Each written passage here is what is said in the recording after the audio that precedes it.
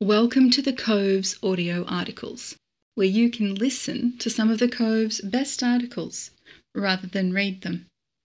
This article is titled Reframing DACC, Deploying in an Information Environment.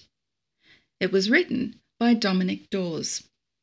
In 2019, Australia was rocked by bushfires of such ferocity and severity that ADF platforms often provided the only means of extracting stranded civilians from the shores of coastal towns, their homes razed and their livelihoods decimated.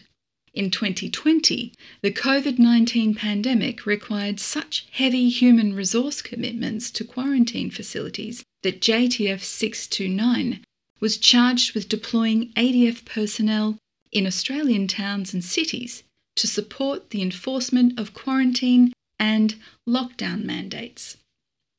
In 2021 and 2022, flooding has seen extensive deployment of ADF material and personnel to excavate the mud-covered remains of their fellow Australians' homes. The message here is clear. When Australia called, the ADF answered. ADF operations don't simply seek to make noise, but to render an effect in the information and physical domain. Nearly 4 years of such domestic operations, however, may have the ADF asking one question: why? Commanders at all levels are continually faced with sentiments such as, "This isn't what I joined for," and "This isn't a job for the military," not just from their subordinates, but from the general public. The fact that soldiers, sailors, and aviators find themselves asking these questions is not surprising, but in an organisation which requires that Simon Sinek refers to as a growth mindset, this perspective is inherently limiting. To assuage these perceptions, a shift in thinking is paramount. This shift is a simple one and bears universal resonance with digital natives, analog diehards, and those who lie somewhere in the middle. Since 2019, the ADF has seen itself routinely and with intense regularity exposed to the modern information operations environment. In essence, the ADF is now conducting a reorg from nearly 4 consecutive years of exercising its capability to deploy in an environment characterized by actors seeking narrative domination, perception control, and information superiority. Whether it be political, media-driven, or the ever-looming spectre of foreign bots finding penetration points on social media, domestic operations have presented the ADF, particularly its Millennial and Generation Z members, with an information onslaught. In addition to inoculating the ADF to future information battle spaces, domestic operations have also served to exercise, in a real time, the deployment of truly joint, whole-of-government task forces consisting of military, policing, health and state services, whilst also providing an introduction to the administrative readiness requirements for the individual soldier, sailor and aviator. Whilst this piece provides 2 key focus points for consideration, the reader is encouraged to consider the lessons they have learned across the last 4 years of defence aid to the civil community, DACC, and apply a growth mindset and an operational readiness lens to those experiences so as to maximise the ADF's future readiness. DACC as an assurance opportunity for the information environment. Through the adept use of social media, an organisation can openly and anonymously recruit supports, members and financiers with limited risk to the organisation itself. Nicholas Shellcross, United States Air Force Institute of Technology. The imagery of army vehicles and AMCU-clad soldiers backlit by a burning national park was the real-time profile picture of the Australian Army in 2019 and 2020. Similarly, Australian citizens huddled on the beach and being extracted by Royal Australian Navy's surface vessels was prolifically disseminated throughout the mainstream media. When the narrative was good, the ADF were the heroes. But that narrative saw a shift during the COVID-19 pandemic and 2021 flood responses. In an information environment characterised by widespread fear, othering, and the not-so-subtle injection of conspiracy-laden narratives around nanny states and individual liberties, the ADF was periodically portrayed as the strong arm of a harsh regime, even if that telling could not have been further from the truth. Similarly, members of the ADF deployed in support of flood recovery efforts often bore the brunt of local frustration at the whole-of-government response and were targeted by some media sources that once portrayed them so positively.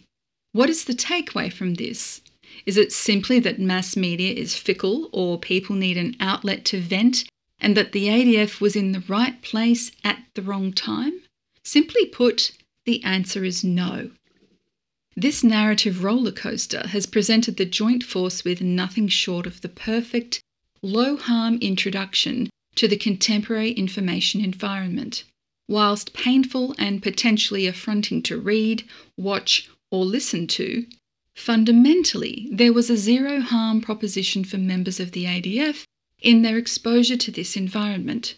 There was no local population to be swayed by an asymmetric threat into violence against peacekeeping forces, and no cyber domain incursions to identify the families of deployed members for the purpose of targeted information effects. Fundamentally, the ADF received important lessons in narrative control and information domination. The Joint Task Force headquarters, with its federal and state government agency partners, endeavoured daily to wrangle a media with a bias for controversy and eye-catching headlines. The soldier, sailor, or aviator on the ground was required to tactfully and in as human a manner as possible utilise crafted and standardised responses to what became routine media and public probing. In a world where everyone is a journalist, there is no such thing as an innocuous engagement. This experience is entirely invaluable and has strategically not been highlighted enough for the value it carries. Sections, platoons, and task elements have an outstanding opportunity now, with the benefit of time and space for reflection, to conduct their individual after-action reviews and refine their information environment tactics, techniques, and procedures. Exposure to the inordinately valuable public affairs officer now gives planners a well-defined asset to employ in support of future operations planning.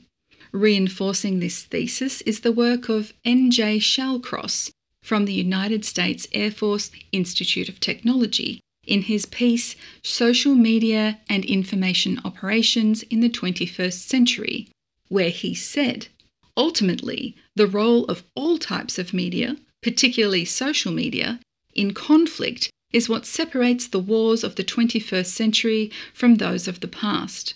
Real-time and near-real-time reporting have transformed warfare into an interactive spectator sport for regular citizens. Thus, media has become an integral part of warfare and the modern battlefield. In short, the ADF, as a complete entity, can now effectively identify where it needs to focus on refining its approach to information operations and, with the targeted insertion of high-value assets to planning, harden its personnel to the realities of modern, contested information environments. DACC operations provide a test of readiness. The above is a fairly self-evident statement, but the depth of the opportunity that the ADF has received is akin to the oft-used image of an iceberg. While obvious at face value, the actual impact of exposure to raising a deployed headquarters and the readiness dividend for individual members cannot be understated. The complexity associated with raising not only a mixed service headquarters, but a mixed service category and interagency headquarters provided commanders with an opportunity to test their future strategic constitution and teaming within a whole-of-government mission. The finding of friction points in language, the limits of authority and power, and, more importantly, identification of crossover points in organisational remit, provided the ADF with a previously unseen opportunity to build standard operating procedures for modern operating environments. It cannot be overstated that the next mission will not be limited to purely military operations. Elizabeth Troder of the United States Army War College's Strategic Studies Institute, in a 2019 paper titled A Whole-of-Government Approach to Grey Zone Warfare, argues that a whole-of-government approach is needed to deny the effects of grey zone warfare undertaken by US adversaries and to secure American grey zone superiority. This approach is vital in order to protect the US national security and American democracy. It is thus evident that a whole-of-government approach is critical. Where this realisation must naturally lead, therefore, is to a refinement of the process by which that force's headquarters is raised, stratified, and communicated with. The ADF's commitment to DACC has laid a critical foundation for this, and the effort can and must be continued to capitalise on the successes experienced. One such manner of consolidation is the normalisation of integrated headquarters-level planning activities. Requiring little more than a space and an operating environment, bespoke teams can be built by problem set and the ADF's future operating partners brought into the equation. Building on the foundation of lessons learned operationally, capability gaps can be addressed, interagency relationships built, and the robustness of the defence of Australia and its interests assured, like a combat brigade on a talisman sabre. Nearly 4 years of disruption to traditional training has left many asking why. The answer to that question is simple. To succeed in the next major conflict, we're required to be proficient in not just kinetic action, but information superiority. DACC has provided the ADF with a critical proving ground. It is crucial now more than ever that commanders shift the frame of reference and redefine DACC as a critical mission providing specific training for the future operating environment. Thanks for listening to this audio article by The Cove.